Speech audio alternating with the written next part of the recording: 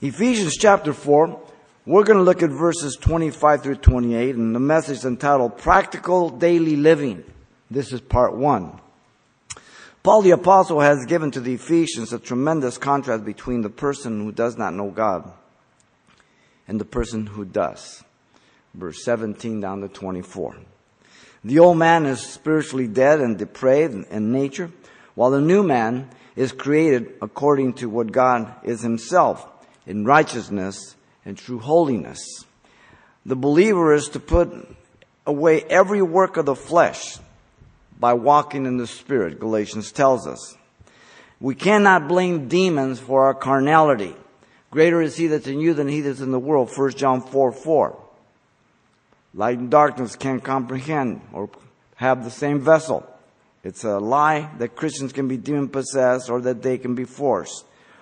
The flesh lusts against the spirit against the flesh, Galatians 5:17. And so even though you are born again, you can live a carnal life like an unbeliever. Because you're walking in the flesh and you make provisions for the flesh when you don't have to, because God has enabled you to be a godly man and a godly woman. It is a choice. Reckoning the old man is found in Romans chapter 5 verse 12 all the way to the end of chapter 7. Study it well. It's a choice. Chapter 6, it's a choice. Willful defeat, chapter 7. Victorious victory, chapter 8. Life in the Spirit. Now,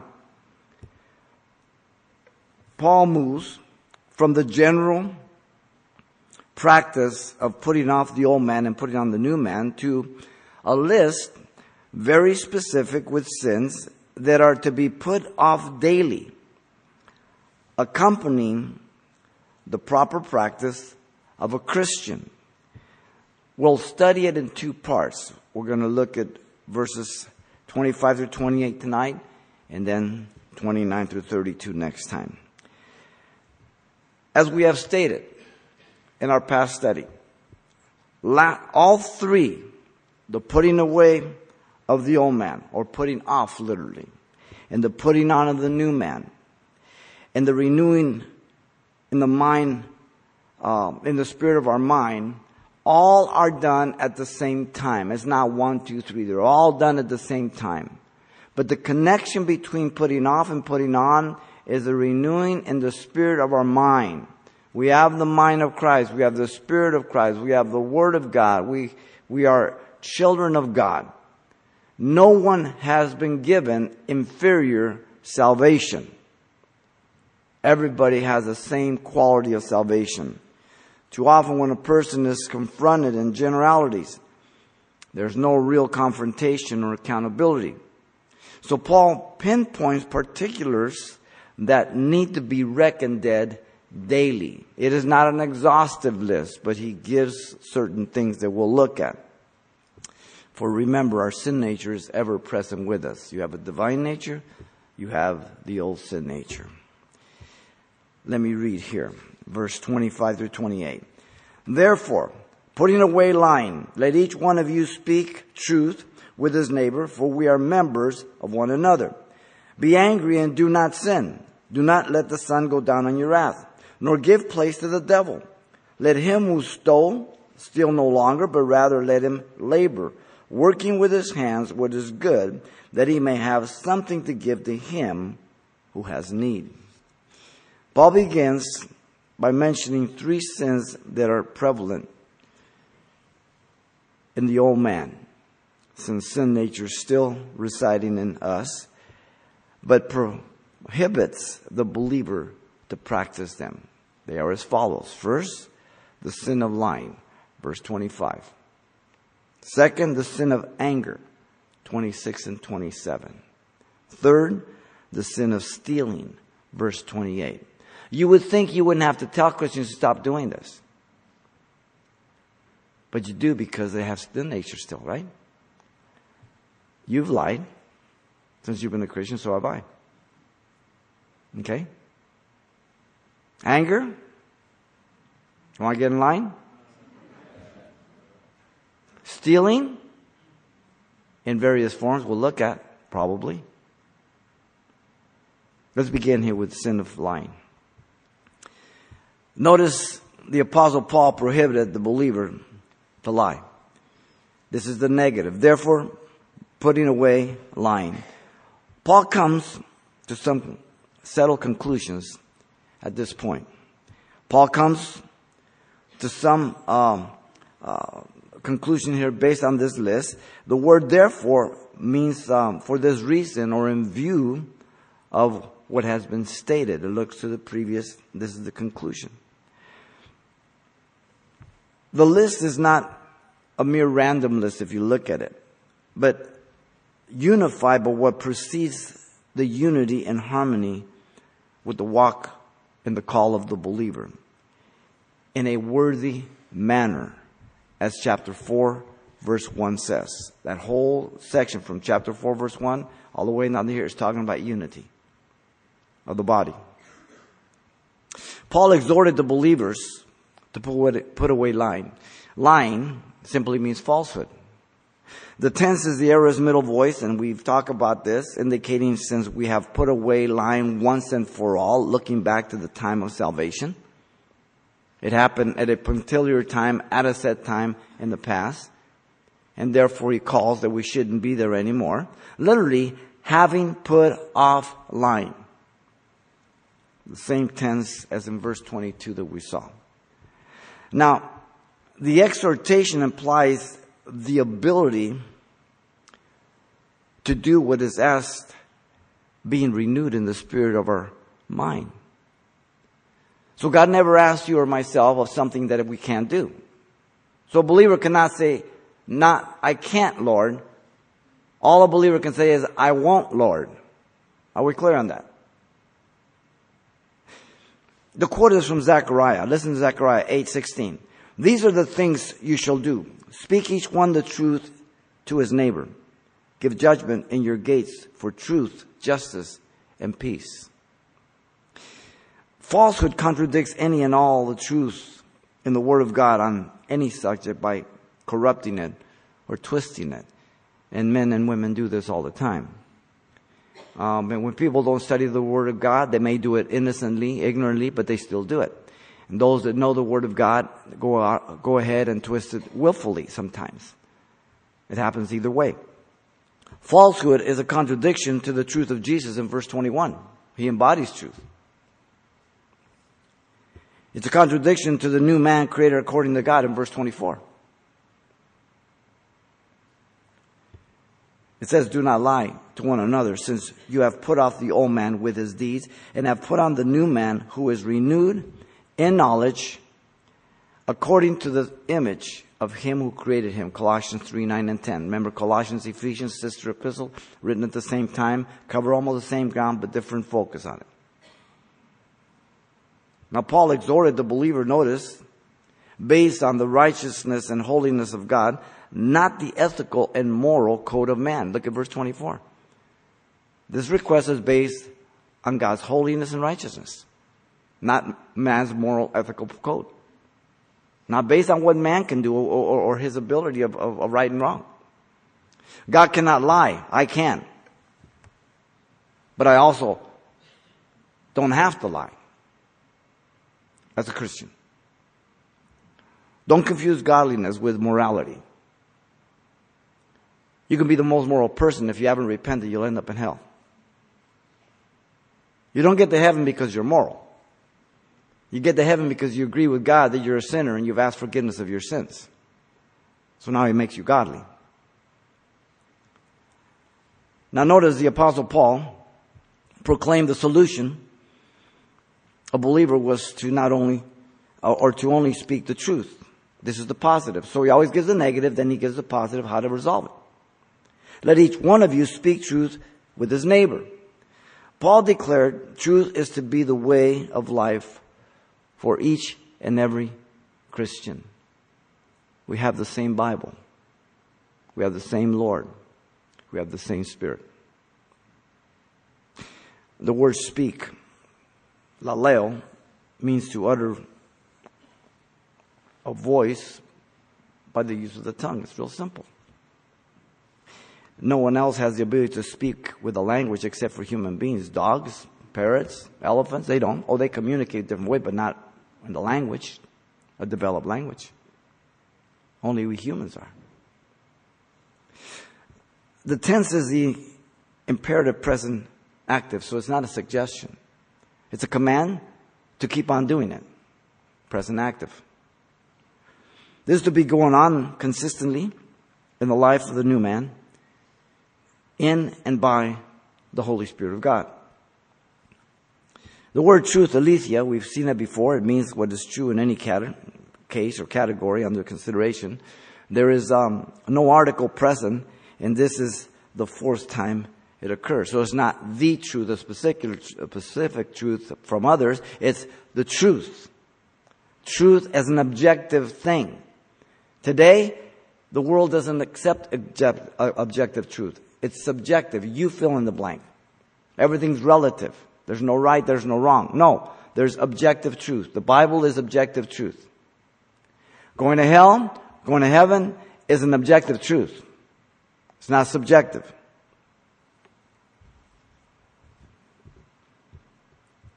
This is the fourth time it first appeared in Ephesians 1:13 for the truth as the nature of the gospel.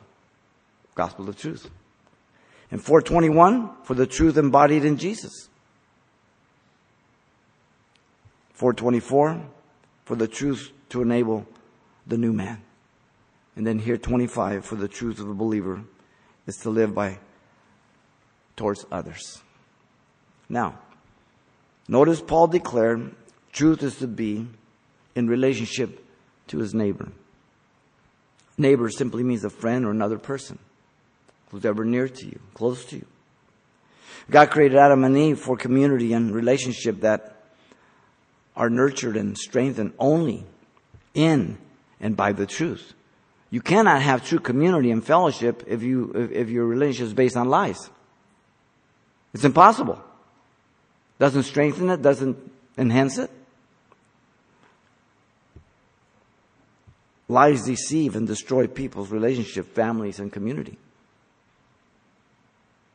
Just look at our world. Today, no one can be trusted.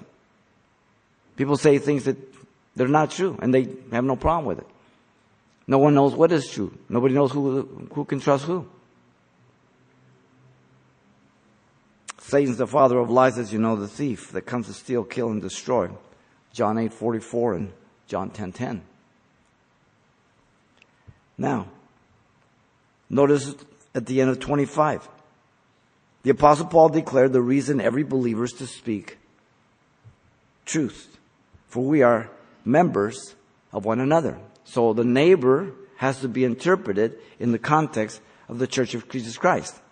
Okay? Not the neighbor down the street, though that is still applicable, but he's talking specifically about the body of Christ, beginning verse 1 all the way down. The body of Christ.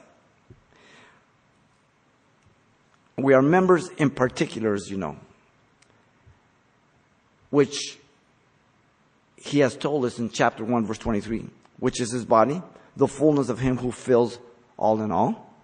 In chapter 2, verse 16, and that he might reconcile them both to God, Jew and Gentile, in one body, through the cross, thereby putting to death the enmity.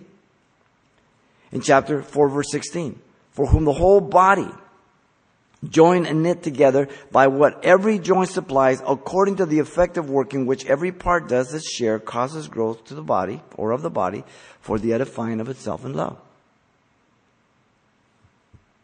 Paul says we are interdependent and interrelated as brothers and sisters, the body of Christ. Being interdependent, we need one another.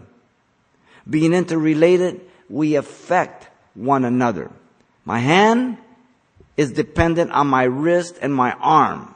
My arm is dependent on the shoulder and my back. Every part of my body is dependent and related to each other, just like you and I. Paul has been on the topic of unity from the beginning of chapter 4, as I said. Notice in verse 1, he pleaded with them to walk worthy of their calling. Verse 2, with all lowliness and gentleness and long-suffering, forbearing one another with love. Verse 3, endeavoring to keep the unity of the Spirit in the bond of peace. Verse 4, there's one body, one Spirit, just as you're called into one hope of your calling. In verse 5 and 6, one Lord, one faith, one baptism, one God and Father of all, who is above all and through all and in you all. Verse 7, but to each one of us grace was given according to the measure of Christ's gift. Interdependent, interrelated, unity, one, Jew, Gentile, one in Christ. You see, it's possible that you as a Christian, you are thinking constantly about the differences of people rather than the unity of the body of Christ. When Christians ask me, what is your church mostly made of? Mexicans? Because I'm Mexican? That's such a stupid question. My church that God has given to me is made up of American Christians. Some of them happen to be Mexican. Some happen to be black. Some happen to be Oriental. Is that the correct thing they say? Or is it Asian? Whichever one? I don't even know. In other words, I don't look at the race or the color. I see you as American Christians. But the world mindset wants to divide, wants to provoke. You're Christians. We're brothers and sisters in Christ. Nowhere is it more evident or more important, the aspect of not lying, than in marriage. It's important for unity, trust, confidence, peace, for love to flourish. Our relationship to Christ is a marriage. And so, by not lying, we enhance love. We strengthen a relationship with each other. Lying can be done in various ways, by exaggerations, by distortions, by half-truths, by withholding the whole truth. People lie about the darnest thing and everything. All you have to do is look to the law. All the things that are said that people lie about. Well, God says, don't do this. If you do this, you get this. Read the law. Some of the things they do. Put a stumbling block for a blind man. Accusing a wife of not being a virgin when she was. Sleeping with their auntie. Those warnings and prohibitions to the people of God, by the way. We do the darnest things. Proverbs 12:22 says, lying lips are an abomination to the Lord, but those who deal truthfully are his delight. A false witness shall not go unpunished, and he who speaks lies will not escape. Proverbs 19:5. You know, you might think the liars are stupid, and they are, because they lie. But they're pretty smart people. Because to be a liar, you have to remember all the lies that you've said. And some people are good at that. But sooner or later, you're going to be exposed. Because you always have to try to remember, what did I tell him? Did I tell him this, or did I tell her that? Once you let the cat out of the bag, it's out. You're busted. Truth is always the best decision, though it can be very costly at times, personally or for your family. We've all heard the saying that honesty is the best policy. Though it's not biblical, it's absolutely accorded with biblical principles. When I went to school, they taught me that George Washington never told a lie. I chopped down the cherry tree. Today, they say George Washington had a mistress. They focus that he was a sexually loose person, not a person who told the truth all the time. That's rewritten history to corrupt and divide America. What they teach is a lie. And if you don't think lies affect people, families, cities, nations, and the world, you better go back to the garden. Satan's lie brought the fall. Wow. There's no such thing as a little lie, a white little lie. Truth develops trust. Truth develops confidence. Truth develops oneness. Truth develops fellowship. Truth develops unity. Truth develops love. Truth is an awesome, awesome thing.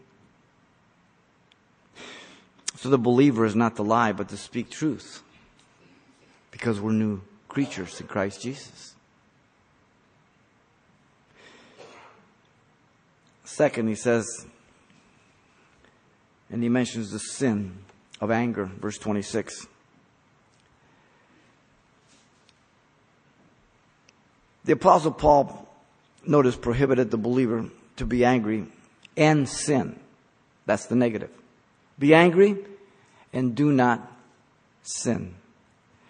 Paul is condemning here a specific anger or a specific result of anger. He's not condemning all anger at all times. This is a quote from Psalm 4:4. It's from the Septuagint of Psalm 4:5, a verse difference. The word angry here is orgizo, or orgi, either one. It means to provoke to anger or to arouse anger. The context is habitual righteous anger, though, leading a believer to sin if you don't deal with it properly. This again is an imperative command in the present tense. In the middle voice, the believer has the ability to be spirit controlled. Putting off the old man, putting on the new man, being renewed in the spirit of our mind. Verse 22 through 24. Notice Paul knew this was a righteous anger. It will not lead us to sin, but honor God. The anger of the Lord in the Old Testament, as you know, is righteous. By virtue of His holiness. And His wrath is poured out on sin and evil. And that's what He does. Revelation 6:17, His wrath is poured out during the tribulation period from the throne of God. It's deserved judgment. It's righteous anger, wrath. Moses was angry as he came down from Mount Sinai. Righteous anger. Because the children of Israel had corrupted themselves. Psalm 97 says, you who love the Lord, hate evil. It's not a suggestion. It's a command. With righteous anger. Moses struck the rock in unrighteous anger, and he sinned. Because he misrepresented the people. God wasn't mad. That's different. That's bad. Some people say, well, I'm Italian. I'm Mexican. That's your problem. That's not. If you're a Christian, you can't say that. It's not your nationality. It's not your race. Not your temper. It's your sinfulness. Put a muzzle on it.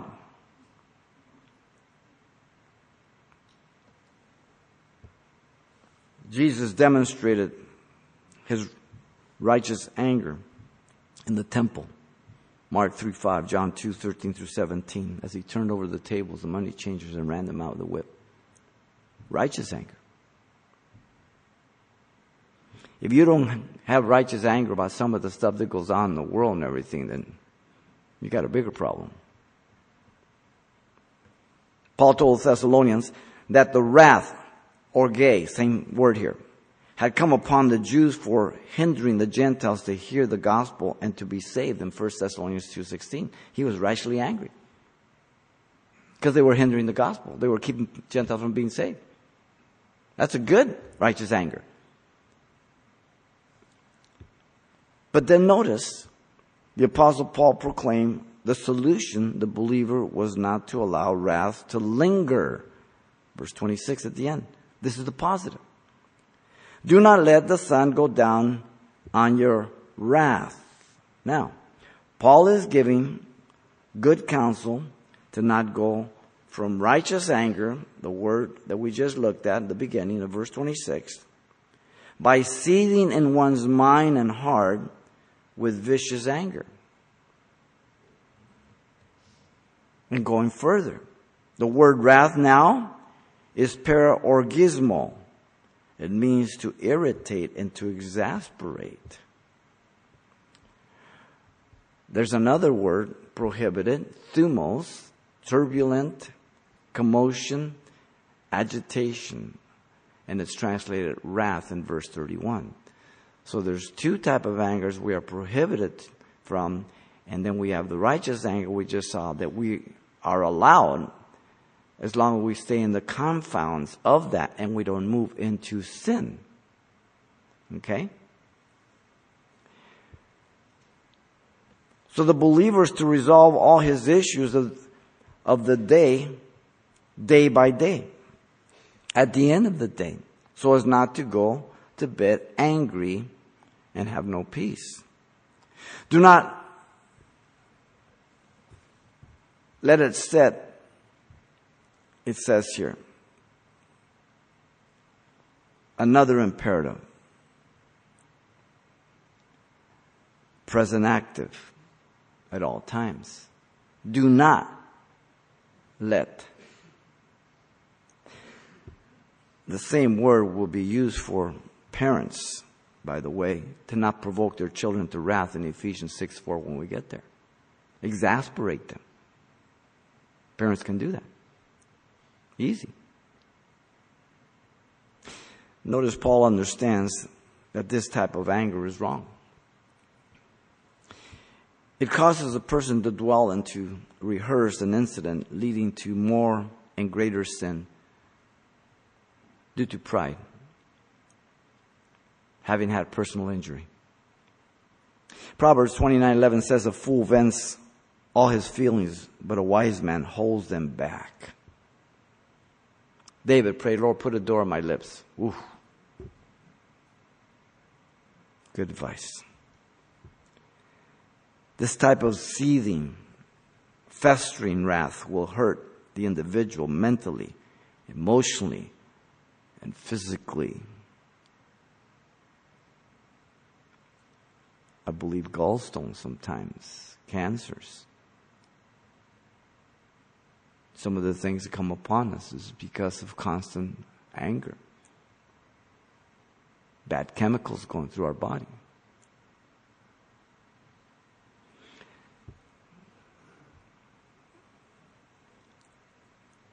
This type of wrong anger needs to be dealt with by the injured person with the Lord first to get right, then the culprit. Jesus said, leave your gift behind. Go take care of it first and then come to God. Matthew 5:23-24. Right? Don't come and offer God things when you're not right. Overcome evil with good, Romans 12:21 says. You say, well, that's impossible. We're Christians, right? We're Christians. I can't say it's impossible. I can say I don't wanna. I can say I don't like to do it. But I cannot say I cannot do it. Are we all agreed on this?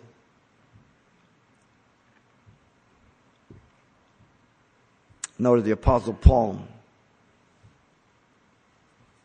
then gives the reason by prohibiting the believer from allowing Satan to rob him of his peace, nor give place to the devil. Paul literally says, and stop giving place. The word give again is another imperative present active in the negative now. A negative so you can have a positive. If you obey it, and you get the benefit of it, right? I get the benefit. The thing that is not to be permitted is a place. The word topos, it means any portion of space marked out from the surrounding territory. Your life. Don't In other words, he's saying, do not give Satan a foothold, an open door, any opportunity in any area of your life to harass you, to discourage you, or to take your joy and peace. You need to allow him to do that. He cannot do it without your permission and mine. Are we clear on that? Greater is he that's in you than he that's in the world. So I'm busted when I lose my peace and my joy. It is my fault alone. No one else's. I can't even blame the guy with the red PJs. I've let him in. You let a burglar come in your house and take what he wants, you can't call the cop and say, hey, this guy broke in. You let him in. They come over and ask, well, how did he get in? Well, I opened the front door. Did he force you? No, I just told him, take whatever you want. That's virtually what we do to Satan. Take whatever you want. Wow. It's an ugly picture, isn't it?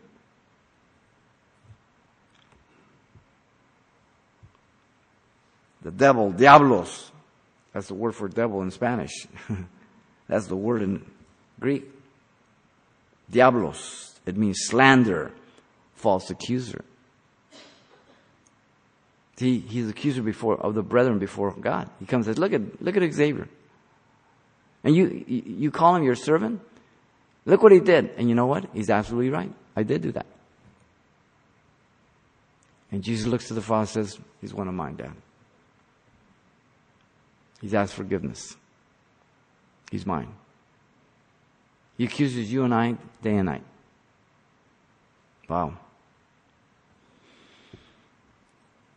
Paul is implying that to not resolve our wrath issues before the day is over is to give opportunity to the slander, the devil, giving him ways to cause us to sin.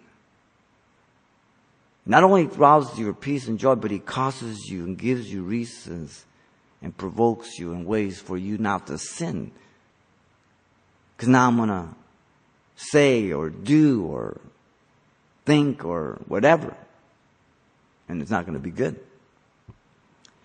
We're not ignorant to Satan's devices, 2 Corinthians chapter 2, verse 10 and 11 tells us. We know what a rat he is. We know how he works. Stratagems of the devil. We'll see that in the warfare in chapter 6, the armor. We're to submit to God, resist the devil, and he will flee. James 4:7 tells us. You see, he roams as a roaring lion, seeking whom he may devour. In 1 Peter 5:8. He loves roasted Christian. Sleepy Christian. Carnal Christian. Wow. You remember Cain's anger towards Abel? It led him to lie deceptively and then to kill his brother in Genesis 4, 5, and 7. Remember Joab lied to deceive Abner, calling him back as he went back and made a covenant with David in order to kill him because he had killed his brother Abishai, 2 Samuel 3. You see, you can't just be angry because then you're going to do something else. And if you don't resolve it and confess and get rid of it and get that, you'll lead to someone else. Don't ever think that you couldn't kill somebody. You just have things happen. And you think about them long enough. And you just don't get right with God. And you keep carrying that thing one step at a time. You would be amazed what you will do.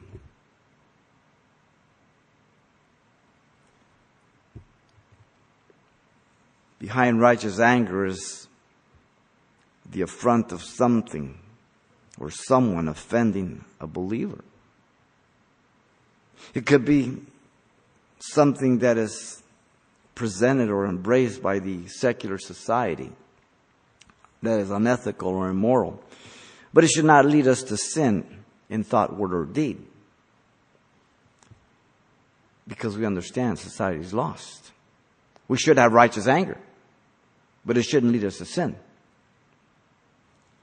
James 1:19-20 says, so then, my beloved brethren, do not, or let every man be swift to hear, slow to speak, slow to wrath, for the wrath of man does not produce the righteousness of God.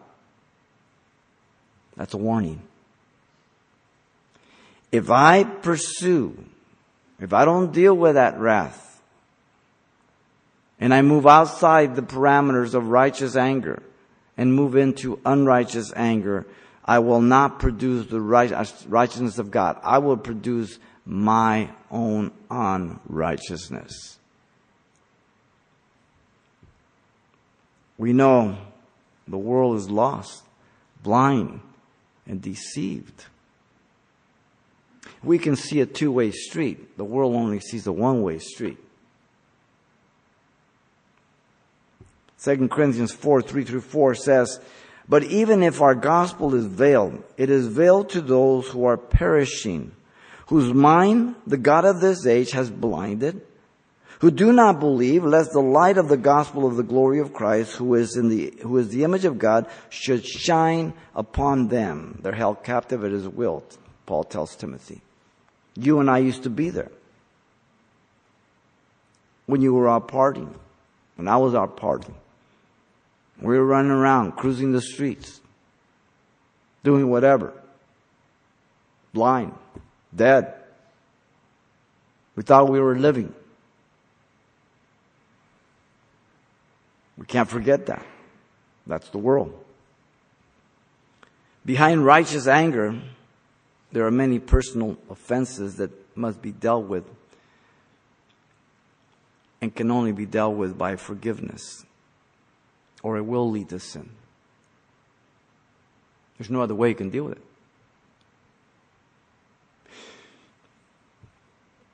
The offense could regard sexual matters. Lying about your past, whatever, you fill in the blank. Adultery. As I said, all these sins, if you go through the law, that a husband would accuse a wife of a false charge of her purity, or that a wife would lie about her purity to the man. Both sides are taken in the law. Or that they would lie about something that was left in their trust and they say somebody stole it. Or that they would go barter and they would buy with lighter weights and sell with heavier weights. All that's in the scripture. And it's given to the people of God that we not be like the world, like what we were. We should be different all the way. The offense could regard gossip, defaming your name, spreading lies. It could be a mere insult to provoke you as a believer. All of these and many others are resolved by repentance and forgiveness, or they will be a deterrent to the offended person by becoming resentful, bitter, and vengeful. I don't think I'm speaking to myself alone tonight. We're all made of the same stuff.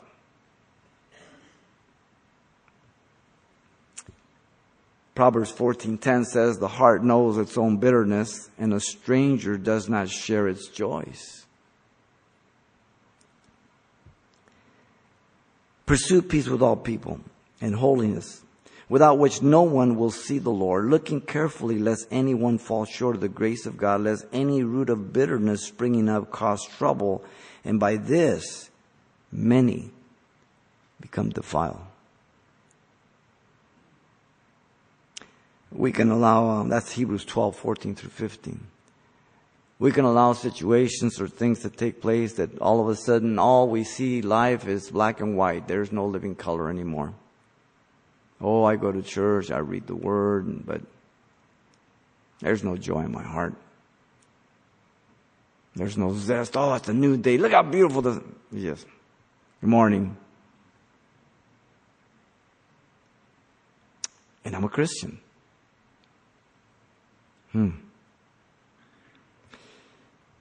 Ephesians 4:31-32, when we get there next time, but it says, let all bitterness, wrath, anger, clamor, and evil speaking be put away from you with all malice, and be kind to one another, tender-hearted, forgiving one another, just as God in Christ forgave you.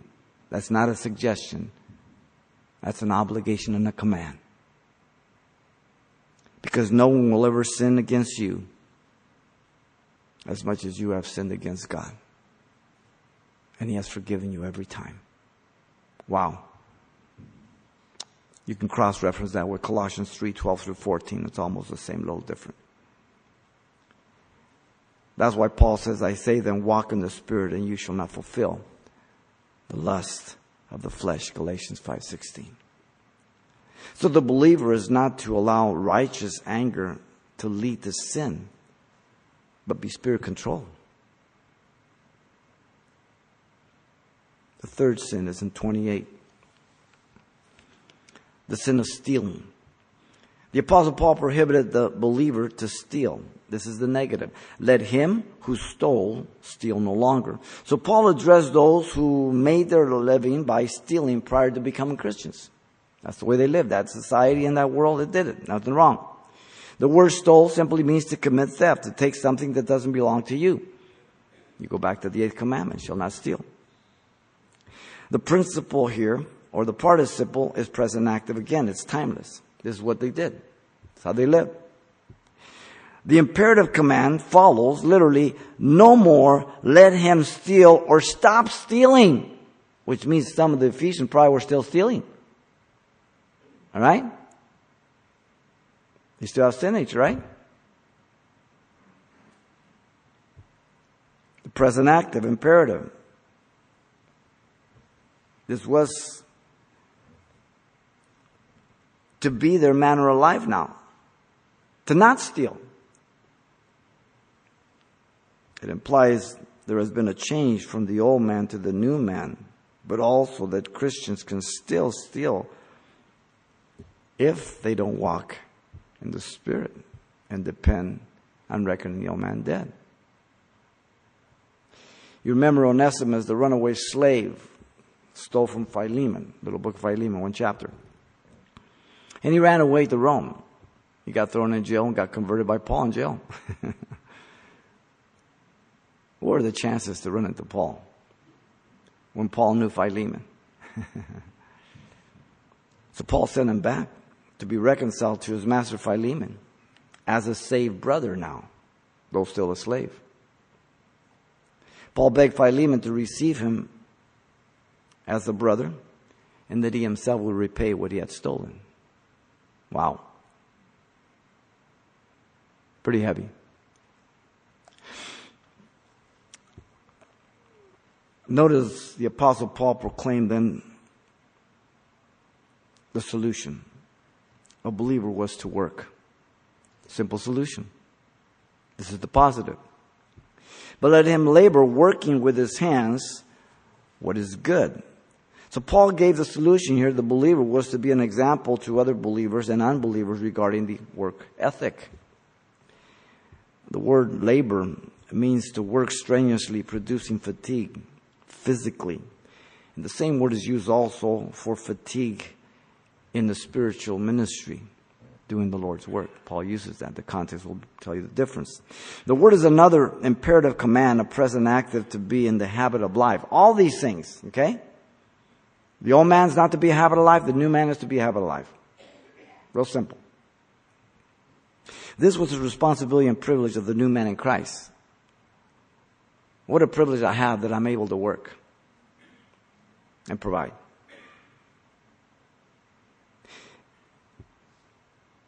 The word working now means to trade, to do business, or to produce, to earn a living.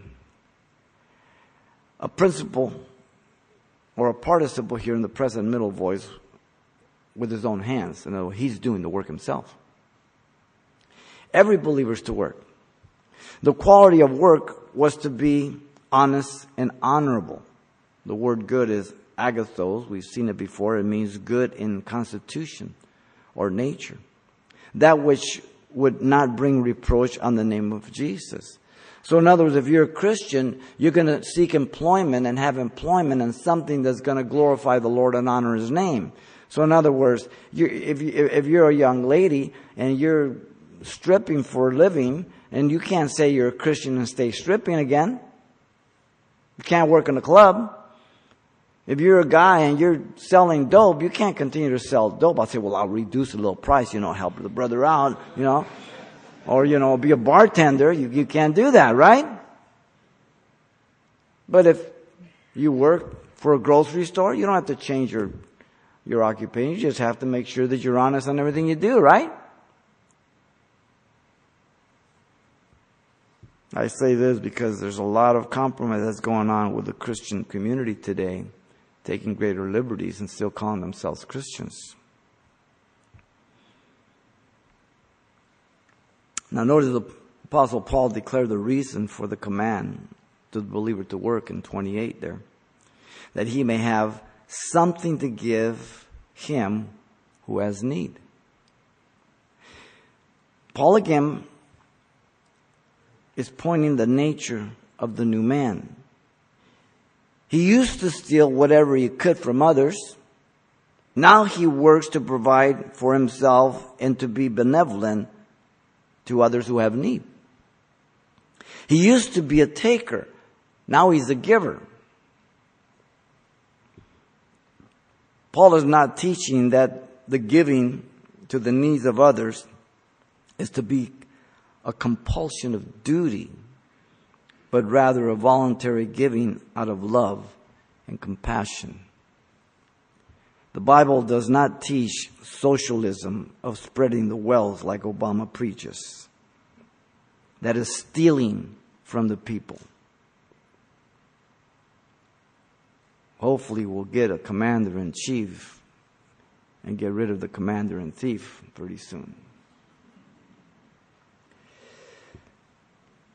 Paul was a great example of working with his hands to provide for himself and others, as you know.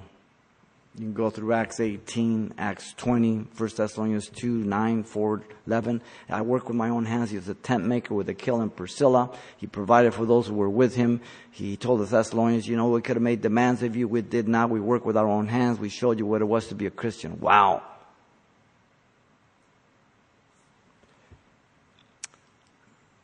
The Bible gives us a great example of the practical principle of working. Listen. Go to the ant, you sluggard. Consider her ways and be wise, which having no captain, overseer or ruler, provides her supplies in the summer and gathers her food in the harvest. How long will you slumber, O sluggard? When will you rise from your sleep? A little slumber, a little folding of the hands to sleep. So shall your poverty come on you like a prowler, and your need like an armed man. Proverbs 6, 6-11. It takes hard work for you to provide for yourself, and it takes hard work and diligent thinking so you can provide for the future for yourself. And then be wise enough that you are benevolent to others also. Do you realize that only 5% of America is able to retire right now that are a retiring age because they never put nothing away? 5%. Wow. I'm 18. Tomorrow you're 65. Not fast. The scriptures are very clear that every person is to work and earn their own keep as a single person. And the man is to provide for his own home. Listen to 2 Thessalonians 3, 10-12. Paul says, for even when we were with you, we commanded you this. If anyone will not work, neither shall he eat. For we hear that there are some who walk among you in a disorderly manner, not working at all, but are busybodies. Now those who are such, we command and exhort through our Lord Jesus Christ that they work in quietness and eat their own bread. Now we always want to be sensitive and benevolent, but there's always people that want to take advantage of you. You need to understand that. Paul declared, but if anyone does not provide for his own house, and especially for those of his own household, he is denied the faith and is worse than an unbeliever. 1 Timothy 5:8. That's pretty heavy. I've known people, well, God's called me to the ministry and I quit my job and, and they put their family through all kinds of, no, you're a lazy bum. You're worse than an unbeliever. You don't quit your job. God's not the author of confusion. If God has called you, then He provides for you. If He doesn't provide for you, you called yourself. So you send out letters so that people can support you. You're stealing. Go to work. It's crazy. It drives me nuts. Paul even gave requirements for widows to receive help. Most people don't point this out. Listen carefully. 1 Timothy 5:9-10. He says, do not let a widow under 60 years old be taken into a number. So in other words, if she's not 60, she's not considered a widow. And not unless she has been the wife of one man, well reported of good works, if she has brought up children, if she has lodged strangers, if she has washed the saints' feet, if she has relieved the afflicted, if she has diligently followed every good work. She had to meet that criteria to get help. Wow. Churches don't do that. Paul denied help for the younger widows because they might deter their commitment to follow Christ. Listen carefully. 1 Timothy 5:11-13. But refuse the younger widows, for when they have begun to grow wanton against Christ, they desire to marry, having condemnation. So they're supporting them, and then all of a sudden they get married because they have cast off their first faith. They walk away from Christ. And besides, they learn to be idle, wandering from house to house, and not only idle, but also gossipers, busybodies, saying things they ought not. So in other words, if the church is supporting them, they don't have to work. Well, they're just from house to house. They're running around, and, they got a new boyfriend, this and that, whatever. No. You don't do that. You think, I'm hardcore. Sheesh. There are many ways believers can steal from other believers or unbelievers by not giving your employer a full day's work due to witnessing on the job. You witness outside after the job or before the job, not during the job. By taking advantage of others who are believers, who are benevolent and will help you with money and housing, but you take advantage of that. That's the way believers can take advantage of people. By borrowing money or business for a business loan or personal, and you never pay it back. I know pastors that are liars.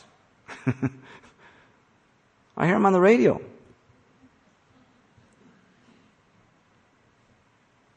Wow. I know pastors that are thieves.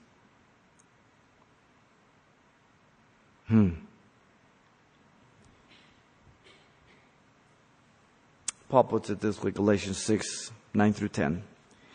And let us not grow weary while doing good, for in due season we shall reap if we do not lose heart.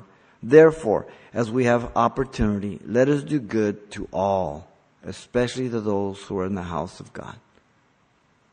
So in spite of everything we've pointed out, we don't let that deter us and just look at people, are you going to reap? No.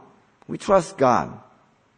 We don't allow the few who are rats and dishonest to deter our goodness and love of the Lord for others who we can help. You understand? There's that balance.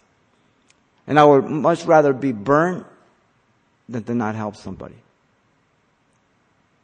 So there's a caution.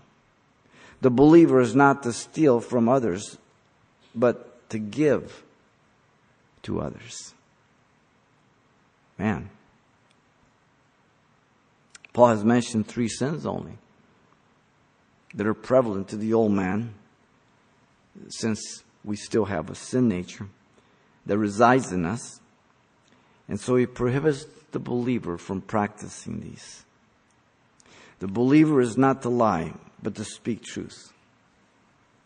The believer is not to allow righteous anger to lead to sin, but be spirit controlled. And the believer is not to steal from others, but to give to others. How are we doing? You get to score your own test. People are looking, ladies and gentlemen,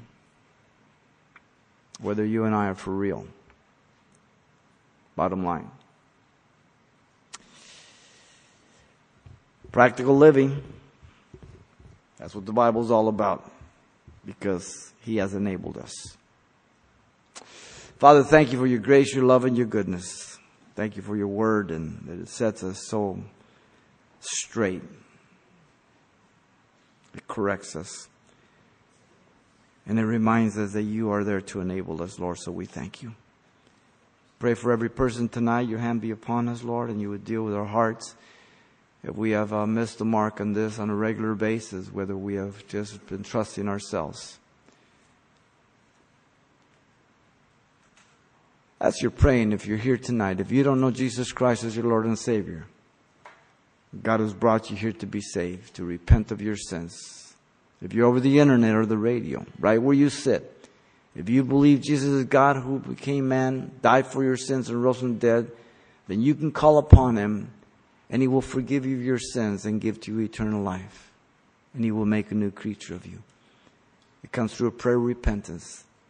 If you want to be born again, right where you sit right now, you say this prayer to Jesus, not to us, but to the Lord. And He's going to save you. Father, I come to you in Jesus' name. I ask you to forgive me for all my sins. Give me a brand new heart. Fill me with your Spirit. I accept you as my Savior and Lord. In Jesus' name I pray. Amen.